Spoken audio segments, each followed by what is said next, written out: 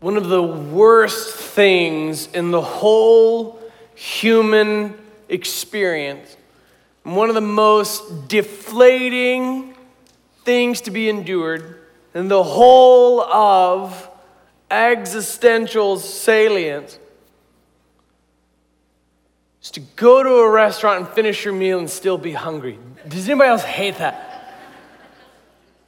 Like you made a trip for this thing and you waited in line for this thing and then you waited just to wait some more.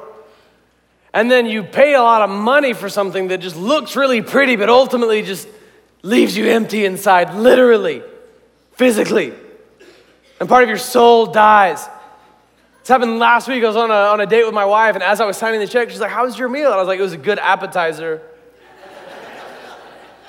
But at least I've got the gospel. Such is the nature of this world.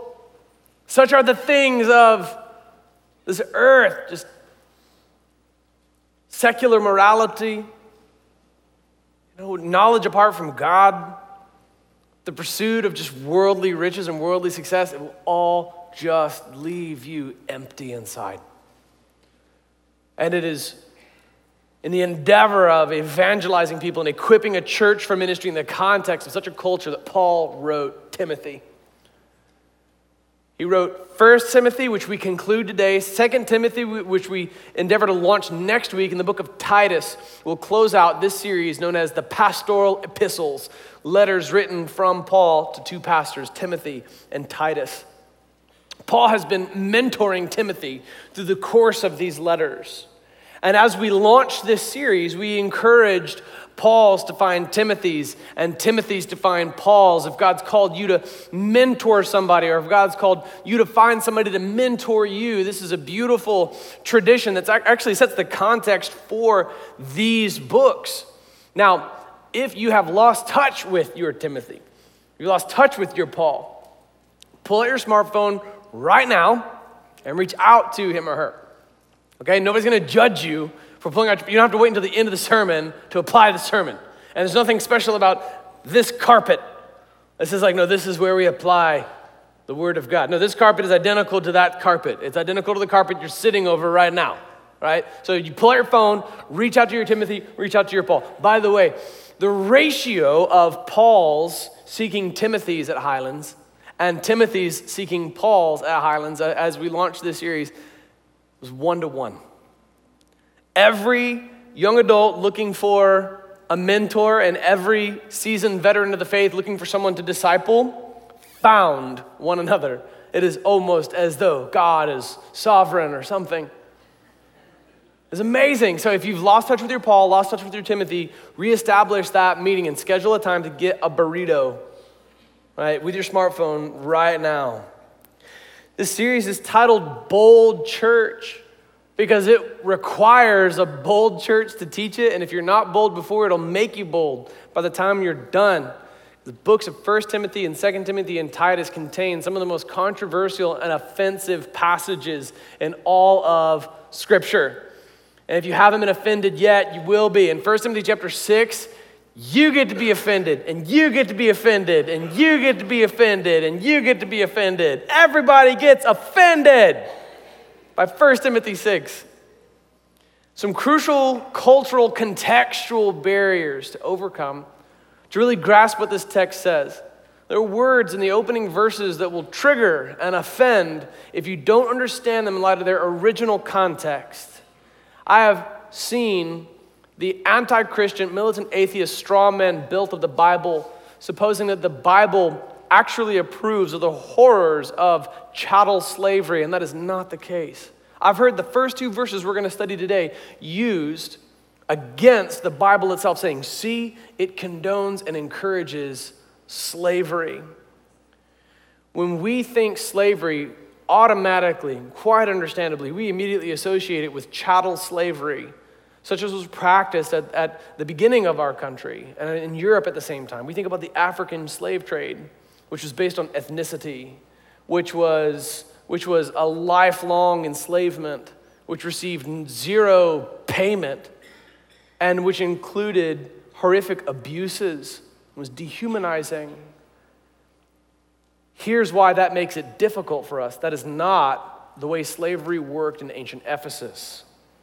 So if we wear the glasses of American citizens with an American history understanding of slavery and we read that into the text, we are missing what Paul is actually describing. In ancient Ephesus, in this era, slavery was much more akin to indentured servitude, meaning it was actually entered into willingly. So it had nothing whatsoever at all to do with ethnicity. It was actually a last resort effort to escape poverty. It was usually entered into for a tenure of about 7 years, and you were paid for your work. And during that time, you would live at the master's house and just bank your salary, and at the end of 7 years, you'd be money ahead. Furthermore, it was not abusive and dehumanizing the way that chattel slavery is. That is the particular type of slavery that we saw in the beginning of the Bible, in the book of Exodus, when the Israelites were enslaved to the Egyptians. All right, let nobody say that the Bible condones slavery. Literally, the second book of the Bible is titled Exodus, as in Exodus from slavery in Egypt. All right, that was chattel slavery. It was offensive to God, and God speaks judgment upon nations that practice that. This particular brand of slavery that existed in the context of Ephesus was radically different. It was temporary. It was not ethnocentric. It was paid, and it was much more humane. Nonetheless, it's still laborious. All right, you're still doing intense labor for a master. It's still rough work. All right, you are still, in fact, considered a doulos, a slave, a bondservant. And so you're in a rough place in life. Paul is going to speak directly to people who are in that particular situation. So as we read the word slave in the first 2 verses of 1 Timothy chapter 6, we have to put on the glasses of the original context, ancient Ephesus. All right, if you, my militant atheist friend, my skeptical friend, have seen the critique that Scripture would condone slavery as we understand slavery, you're woefully misinformed, now morally obligated to provide this essential piece of context that clarifies. Moreover, we'll see in the opening verses there actually is a beautiful message in these. But we have to first disarm the trigger associated with the word because of our context. If we obfuscate the intent and the meaning of the first 2 verses because of the emotional baggage associated with that word and our context and what that means to Americans, we can miss something quite beautiful. Now, running the full gamut, Paul, by the end of the chapter, is going to speak directly to rich people. So in the opening verses, he speaks to slaves. In the closing verses, he speaks directly to rich people. And along the way, in the very middle, comes one of the most beautiful and soaring and poetic doxologies in all the Bible. Some of the most soaring and exquisite words of praise ever written about God are in this chapter. So let's look together at 1 Timothy chapter 6, verses 1 through 21. Let all who are under a yoke as slaves regard their own masters as worthy of all honor, so that the name of God and the teaching may not be reviled. Those who have believing masters must not be disrespectful on the ground that they are brothers. Rather, they must serve all the better, since those who benefit by their good service are believers and beloved. Teach and urge these things. If anyone teaches a different doctrine and does not agree with the sound words of our Lord Jesus Christ and the teaching that accords with godliness, he is puffed up with conceit and understands nothing. He has an unhealthy craving for controversy and for quarrels about words which produce envy, dissension, slander, evil suspicions, and constant friction among people who are depraved in mind and deprived of the truth. That remind anybody of your Facebook feed? Imagining that godliness is a means of gain. Now, there is great gain in godliness with contentment. That's radical. For we brought nothing into the world, and we cannot take anything out of the world. But if we have food and clothing, with these we will be content. Isn't that radical? But those who desire to be rich fall into temptation, into a snare, into many senseless and harmful desires that plunge people into ruin and destruction. For the love of money is a root of all kinds of evils. It is through this craving that some have wandered away from the faith and pierced themselves with many pangs. But as for you, O man of God, flee these things. Pursue righteousness, godliness, faith, love, steadfastness, gentleness. Fight the good fight of the faith. Take hold of the eternal life to which you were called and about which you made the good confession in the presence of many witnesses. I charge you in the presence of God, who gives life to all things, and of Christ Jesus, who in his testimony before Pontius Pilate made the good confession, to keep the commandment unstained and free from reproach until the appearing of our Lord Jesus Christ, which he will display at the proper time. He who is the blessed and only sovereign, the King of kings and Lord of lords, who alone has immortality, who dwells in unapproachable light, whom no one has ever seen or can see. To him be honor and eternal dominion. Amen. Wow, it's like the fireworks finale just went off, but there are more fireworks. Verse 17, as for the rich in this present age, charge them not to be haughty, or to set their hopes on the uncertainty of riches, but on God, who richly provides us with everything to enjoy.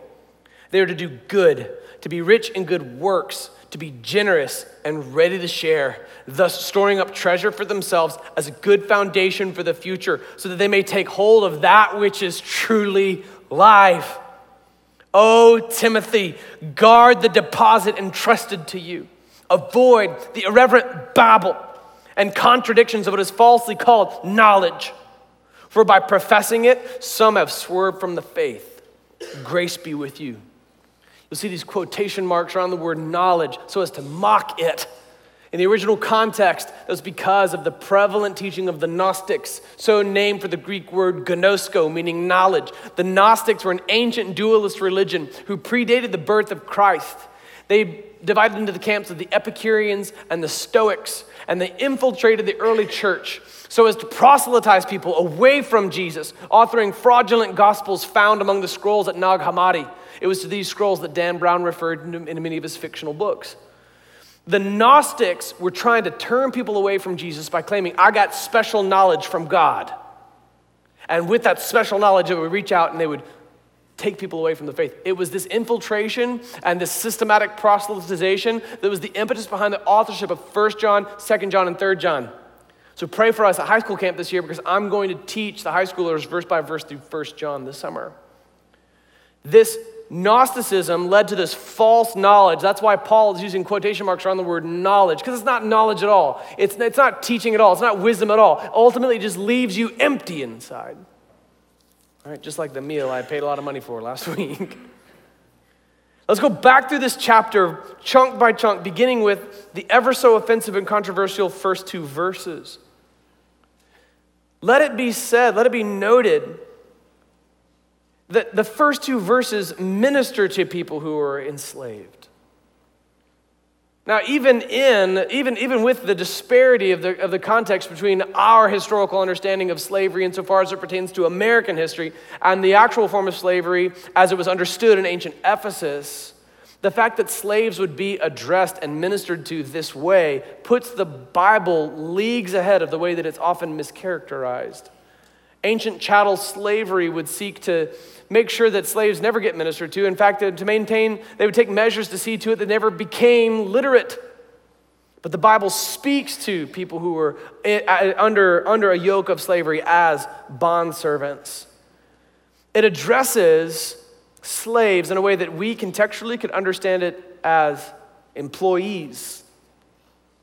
Because these were, in fact, paid bondservants, and they were doing some grueling work.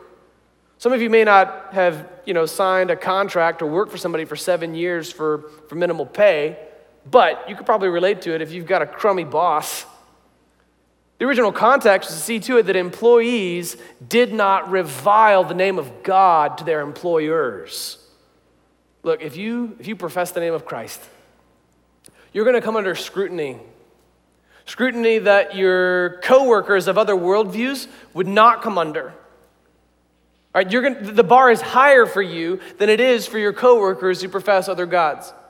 And you will face difficulty and be put under a microscope, and your life will become more difficult precisely because you profess Jesus Christ. Welcome to Highlands Community Church. Your life's gonna be more difficult because you proclaim Christ. You're gonna be held to a different standard. So see to it, in accordance with these first few verses, that you do not cause your boss to revile God, to revile the name of God, the teachings of God. Rather, endeavor by virtue of your work ethic and your integrity and your grace to live out an example of the gospel for your employer.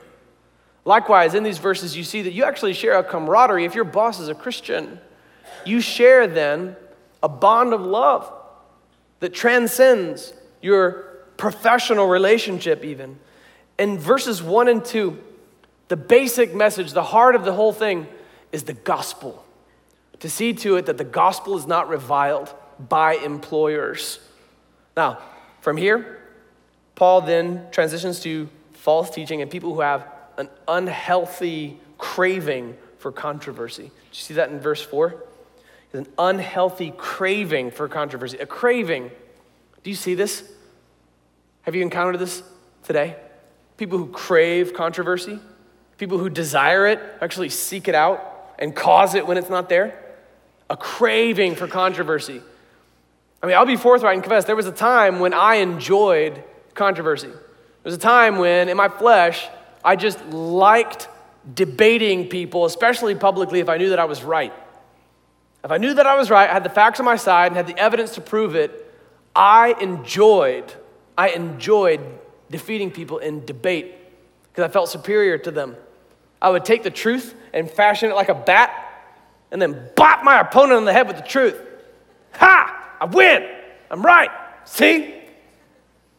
All right, here's something that if I had a time machine, I'll go back. I would take that truth and I'll bop 23-year-old Jesse on the head with it. Because I committed a separate error. How do you think this affected my marriage, by the way? It's not enough. Some of you, your mind's about to be blown right now, okay? Like I wish 23-year-old me were sitting in that chair right there, okay? It's not enough to be right. You have to be both right and loving. You understand? Be correct all day long, but guess what? If you're a jerk about it, you commit a separate error, okay? It's not enough to just be correct. You have to be both correct and loving. C.S. Lewis says, if you are ugly to people with the truth, you make the truth ugly. Okay? If you have correctness on your side, all the facts lined up on your side, and you are unloving to somebody, even if you're correct, you just committed a separate error. What is the one command we are given in the whole New Testament? Love. If you violate the one command that we are given in the whole New Testament, you commit a separate error. Sure, your math adds up and your case is correct and Exhibit A points to exactly what you posit as truth, but you commit an unrelated error because you've just been unloving towards your neighbor. That's a difficult truth, but an important one. If you have an unhealthy craving for controversy, it's because you enjoy it. You enjoy the confrontation. You enjoy the debate. You enjoy gloating over your opponent. You're not actually loving your opponent. Check your heart on this. Is there an unhealthy craving for controversy? If you need a tool to evaluate whether or not you're guilty of this same kind of sin that's described, would you just evaluate the fruits of your most recent online Facebook comment endeavor?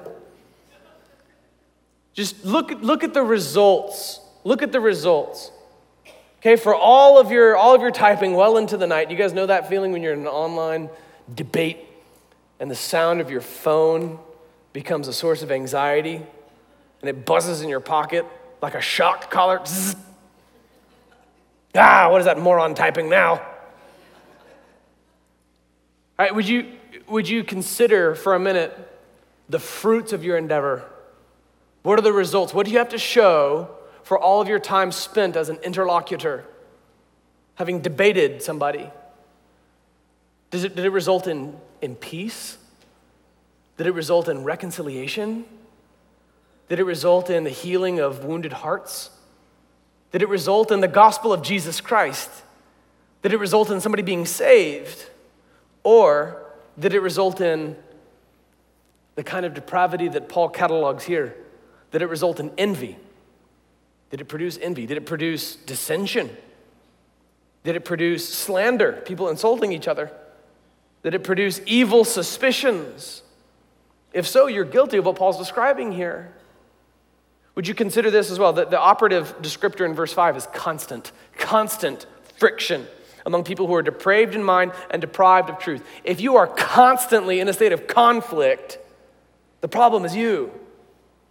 Because peacemakers who do what they set out to do actually make peace. And then there's peace, not more friction and constant conflict. So if the friction in your life is ongoing and insatiable, check your heart, because the true peacemaker will actually make peace from time to time. All right, do you have any peace to show for your endeavors? If not, see to it that you find yourself aligned with the warning that's given in this text, because it's unhealthy to crave controversy. It is unhealthy to enjoy quarrels about words that only produce envy and dissension and evil suspicions and constant friction. Rather, let our endeavors result in the gospel of Jesus Christ. Verse 6 begins a teaching that is radically countercultural. He has addressed people who are enslaved in verses 1 and 2. He's addressed false teachers and meaningless controversy. And now, look at this, verse 6. Now there is great gain in godliness with contentment. For we brought nothing into the world, and we cannot take anything out of the world. But if we have food and clothing, with these we will be content. As far as I can tell, everybody here is clothed. Okay, and if you need food, I've got a jar of pickles in my office, which means that everybody has everything that we need to be content. Isn't that radically different from everything you see on your TV? You have everything you need to be happy right now. Totally the polar opposite of cultural teaching. You'll be happy when? I'll be happy if. If I can just get this thing, this other thing, then I'll be happy. And what happens when you get that thing? Okay, not so much this thing. Yes, that. When I get that thing, when I reach that level, that income, that house, that car, then I'll be happy. And then you get that thing. And then what is it? No. It's that thing. If I just get to that. And this lie will continue forever until you kick the bucket. Okay, that's the lie. Here's the thing. We did ministry at First Baptist Church of Windermere. Windermere is an amazing area. It includes some of the wealthiest people in the world. It's a lot like Medina. Between two campuses of First Baptist Windermere, I would pass Johnny Damon's house, Shaquille O'Neal's house, and Tiger Woods' house, going from one campus to the next. You remember the documentary, The Queen of Versailles? It was about the most expensive house for sale in America at the time. It was a $90 million house with a window that was built overlooking the lake to see the fireworks at the Magic Kingdom. That was in Lake Butler Sound. I passed that house every time I drove from the downtown campus to the lakeside campus. Do you remember the scene when Tiger Woods crashed his Escalade into a tree outside his neighborhood, and his wife busted out the back window with a golf club, and everybody thought that she was getting there to save him because he was in distress? And it turns out that is not at all what was happening there. I passed that tree every day. I went to that Perkins a lot. All right, this was a fascinating place. As I drove through those neighborhoods, you would think, man, if Tiger is your neighbor, like, you have arrived. Okay, like if they're making documentaries about the house a block away, the $90 million house a block away, this is it, right? You've arrived at the very top, the very zenith of Mammon, okay? Like you have arrived completely and fully and totally in one of the biggest, most expensive and luxurious houses ever. Okay, you probably drive an incredible car. I'm a huge car geek, so I was geeking out constantly. It was insufferable to ride with me because I was like, oh wow, and I geeked out on all the cars everywhere. If you arrived here, you would think that you have everything in this life.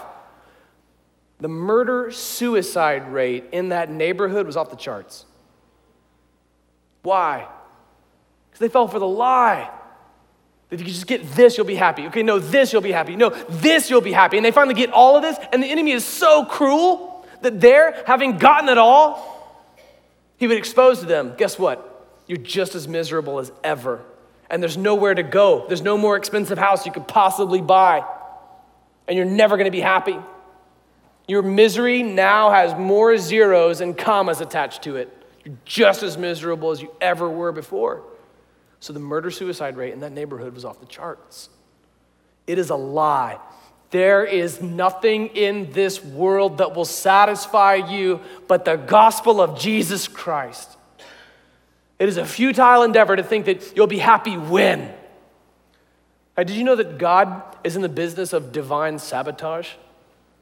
You ever consider that? That God would sabotage your endeavors to get something you think you need. Yeah, sometimes it's God's will that you not get what you're aiming for. All right, I might just be treating the pulpit like a diary and sharing this, but I believe I'm not the only one. God has kept me from getting things until I realized I could live without them. That does not mean that I desire them less. I've heard that teaching. That's not what I agree with. I don't think that God's not gonna let you have something until it's not that big of a deal to you anymore. No. It's that you realize you could live without it, because then you receive it with gratitude and it doesn't become an idol in your life. In this teaching, it's not money itself that is the problem.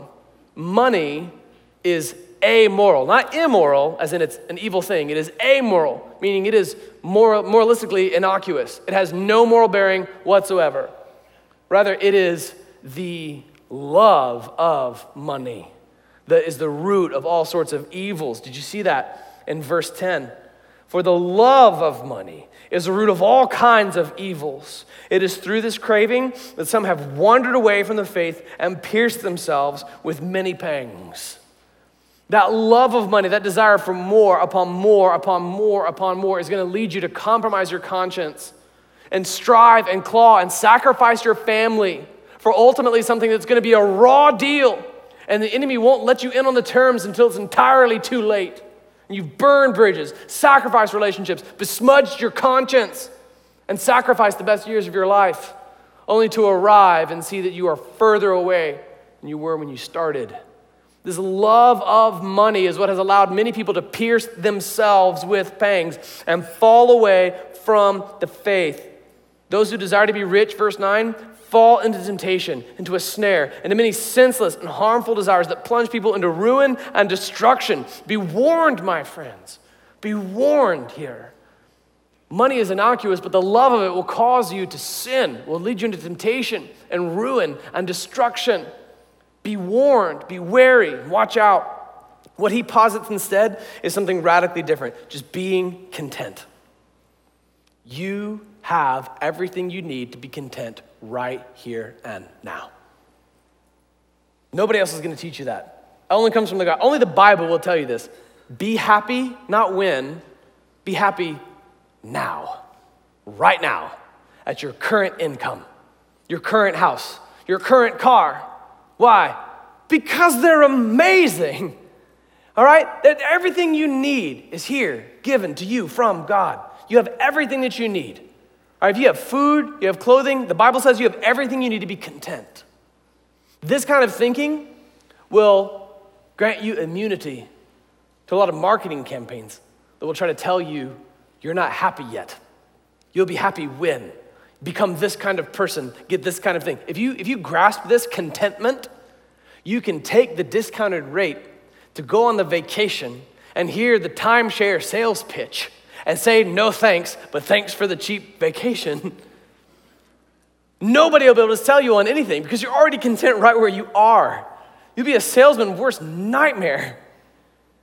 Happy, content. I have Christ. I have godliness. I have the gospel of Jesus Christ.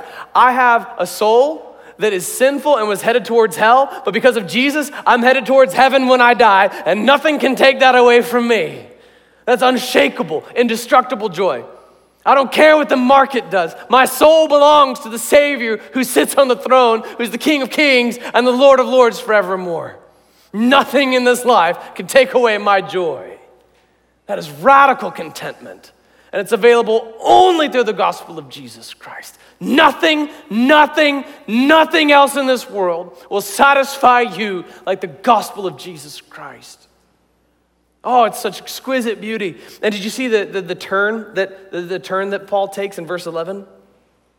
But as for you, O man of God, get used to this. This is part of the inspiration for why we called this series Bold Church. Because he describes the world and what's happening in ancient Ephesus, which bears such striking resemblance to what's happening in our context today. He says, this is happening in the world. This is what the people of the world are doing. But as for you, O man of God, this is what craziness the people around you believe. But as for you, Christian, it calls for a radical departure from the norm. Let the world believe whatever craziness it wants to believe. In its face, we will be a bold church. Amen, Highlands? Let the world believe what it believes. But as for you, Christian, believe this way. Pursue righteousness, godliness, faith, love, steadfastness. From whence comes steadfastness? Unfortunately, it's only through turbulence and time. You can't just say, I'm steadfast. Look. No, you have to endure turbulence over time, and then you can claim steadfastness. There's only one way steadfastness is proven, and that's through turbulence and through time. Gentleness, fight the good fight of the faith. See that in verse 12? Fight, Desi, fight. That sounds really impolite. Fight? I'm gonna fight? I thought I could just quietly believe in Jesus, and everybody would respect my worldview and extend to me the same tolerance that I demanded for others. No, just by believing in Jesus, you believe something offensive. You're in a fight alongside God against evil itself. Fight the good fight. This is what you agreed to when you gave your life to Jesus Christ. Now fight the good fight. Did you see his reference to Pontius Pilate in verse 13? Isn't that interesting? What was Pontius Pilate? He was the man who had nominal authority over the trial of Jesus. And he asked the question, what is truth? I think this is striking because Paul is juxtaposing the man of God with Pontius Pilate, with the world that is lost. All right, let Pontius Pilate ebb and flow in what his definition of knowledge is and what his definition for truth is and his understanding of what is moral and what is immoral. Let him believe whatever he believes. As for you, man of God, be like Jesus, who held to the good confession before Pontius Pilate. Let the world believe whatever craziness it wants to believe. But as for you, Christian, he charges Timothy in the presence of God, who gives life to all things, and Christ Jesus, who is in his testimony before Pontius Pilate, made the good confession, to keep the commandment unstained and free from reproach until the appearing of our Lord Jesus Christ. A clear conscience is worth more than a full bank account, which you will display at the proper time. This is such eloquent wording. It is absolutely incredible. This teaching about radical contentment despite what happens in our lives, knowing that we've taken nothing into this world, we can take nothing out of it. It reminds me of Job. Anybody else think of Job when you see that verse? All right, what did Job say? After he lost everything, Job, in Job 1, 20 through 22, then Job arose and tore his robe. He's a sign of intense grief because all of his possessions and his family have been taken away from him, and shaved his head and fell on the ground and worshiped. And he said, naked I came from my mother's womb, and naked shall I return. The Lord gave, and the Lord has taken away. Blessed be the name of the Lord. And all this Job did not sin or charge God with wrong.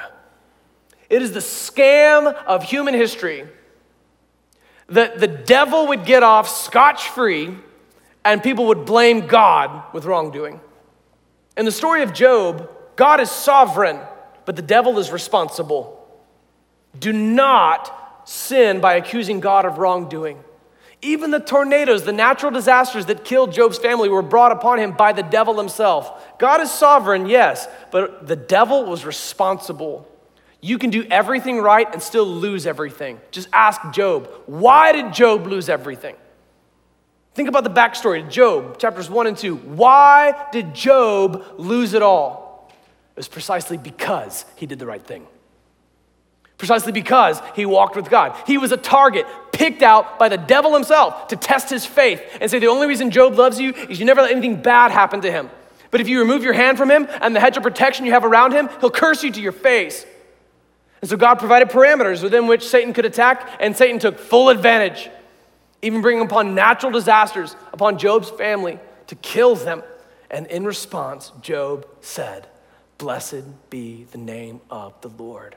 He gives, he takes away. And Job did not sin by accusing God of wrongdoing. Likewise, let us not sin by accusing God of wrongdoing.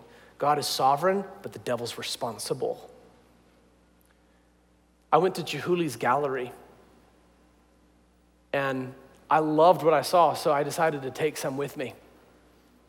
I brought a cart, and I found beautiful pieces, and I would put them in my cart.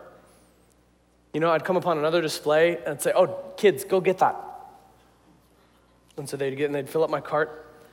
And I amassed a really impressive collection as I pushed this cart around the gallery. I'll have that. And then, you know, people didn't understand what I was doing. I was walking around this gallery, I saw what I wanted, so I took it, you know, and like if they had any work ethic, they would have taken art too. They're just jealous of my collection, they didn't understand it. I was growing up, they're all like, "You can't take that with you," the morons. You know, "Put that back, security." "Put a shirt on," one woman suggested. And so eventually I just took my collection of beautiful art pieces, I worked my way towards the exit, and then eventually was tackled at the door by security. You can't take any of this stuff with you. Okay, don't brag on your collection because none of it's actually yours anyway. And don't condescend to other people who have smaller collections because it's not theirs either. Okay, you cannot take any of your worldly possessions with you past the grave. None of it matters ultimately. All of it's meaningless in the end. Naked you came into the world, naked you will go. You've taken nothing with you into the world. You can take nothing with you out of the world. Bragging on your possessions as though they're of eternal significance is like bragging on the things you take off the walls at an art gallery. You can't take it with you when you go. Keep it in proper perspective, my friends.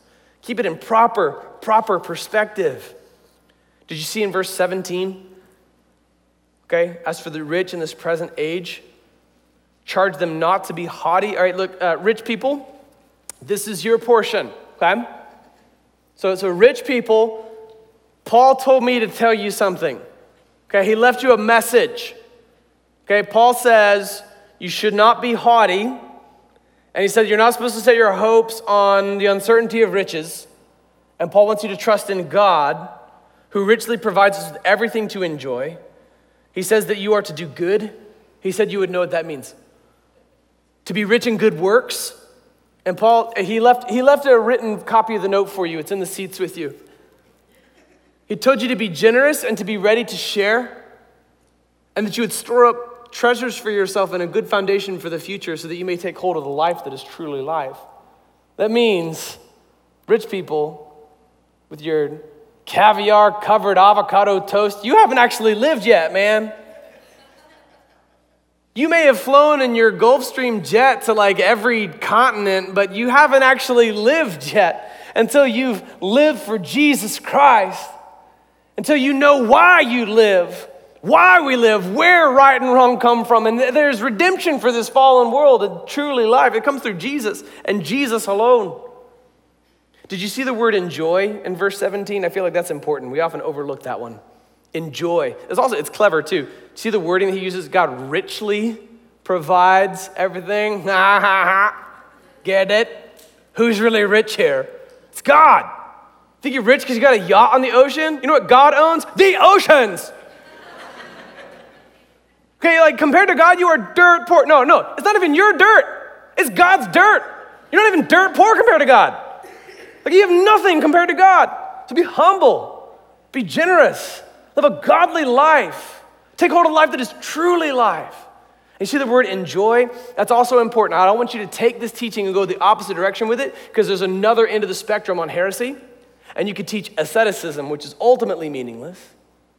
That even Solomon, author of Ecclesiastes, would say is meaningless. To never enjoy the fruits of your labor, that's also a trap from the enemy because it's meaningless. It's meaningless to just miss out on that. So do enjoy it. Here's what I propose we do when we get home. You just enjoy everything God has given you. Enjoy your view of Mount Rainier. Enjoy hugs and kisses. Enjoy a good cup of coffee in the morning. Enjoy your front door. Okay, I know that sounds weird, because you've never taken the time to enjoy it. It's because you take it for granted. Okay, like, enjoy it. We live in Seattle. There are a large number of people who live in our community who wish they had a front door, but you have one. So did you thank God for it?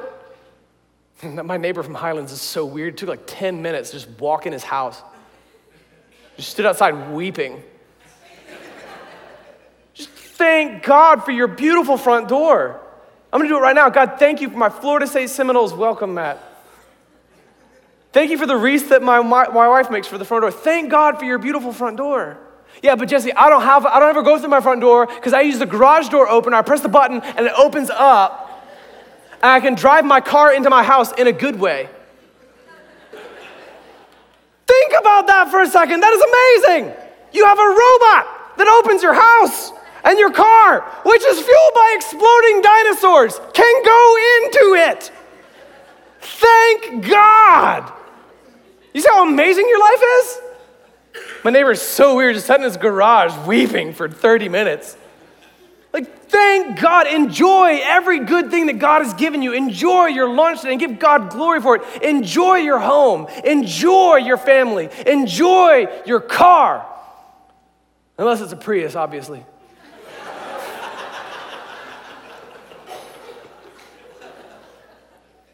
Enjoy all the good things that God has given you. If you have a smartphone in your pocket, that means you enjoy a standard of living that is light years beyond the vast majority of people who have lived in the whole duration of human history. So thank God for everything. You have everything you need to be content right now. Just the gospel of Jesus Christ alone.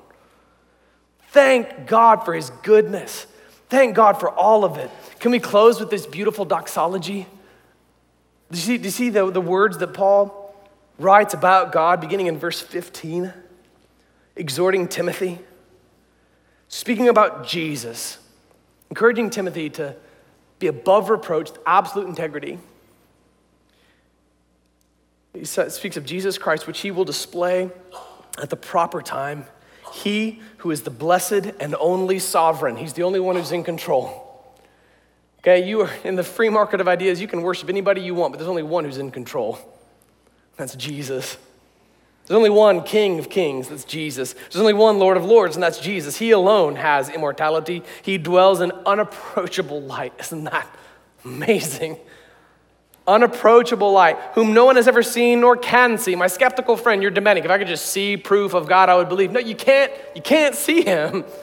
He dwells in unapproachable light. To him be honor and eternal dominion forever. Amen. If the Holy Spirit of God is drawing upon you, like my heart is dying to sing that anthem, would you make Jesus Christ the Lord of your life? Take hold of the life that is truly life. Forget the stupid, meaningless things in this world that have left you unsatisfied and give your life to Jesus and take hold of the life that is truly life. The only sovereign, the only King of Kings, the only Lord of Lords who dwells in unapproachable light, to whom belongs immortality, whom no one has ever seen or can see. Place your faith not in the things of this world, but only in Jesus. If God is drawing upon your heart right now to be saved, would you pray with me? God, I believe that you love the world so much that you gave your one and only Son, that if I would believe in him, I would not die, but have everlasting life. I confess, God, that I have sinned and I've fallen short of the glory of God. And I confess that the wages of my sin is death, but the gift of God is eternal life in Christ Jesus. I believe that Jesus is the way. I believe that Jesus is the truth. I believe that Jesus is the life. And I know there's no way I can come to you, Father, except through Jesus. You can have everything in this world. Just give me Jesus.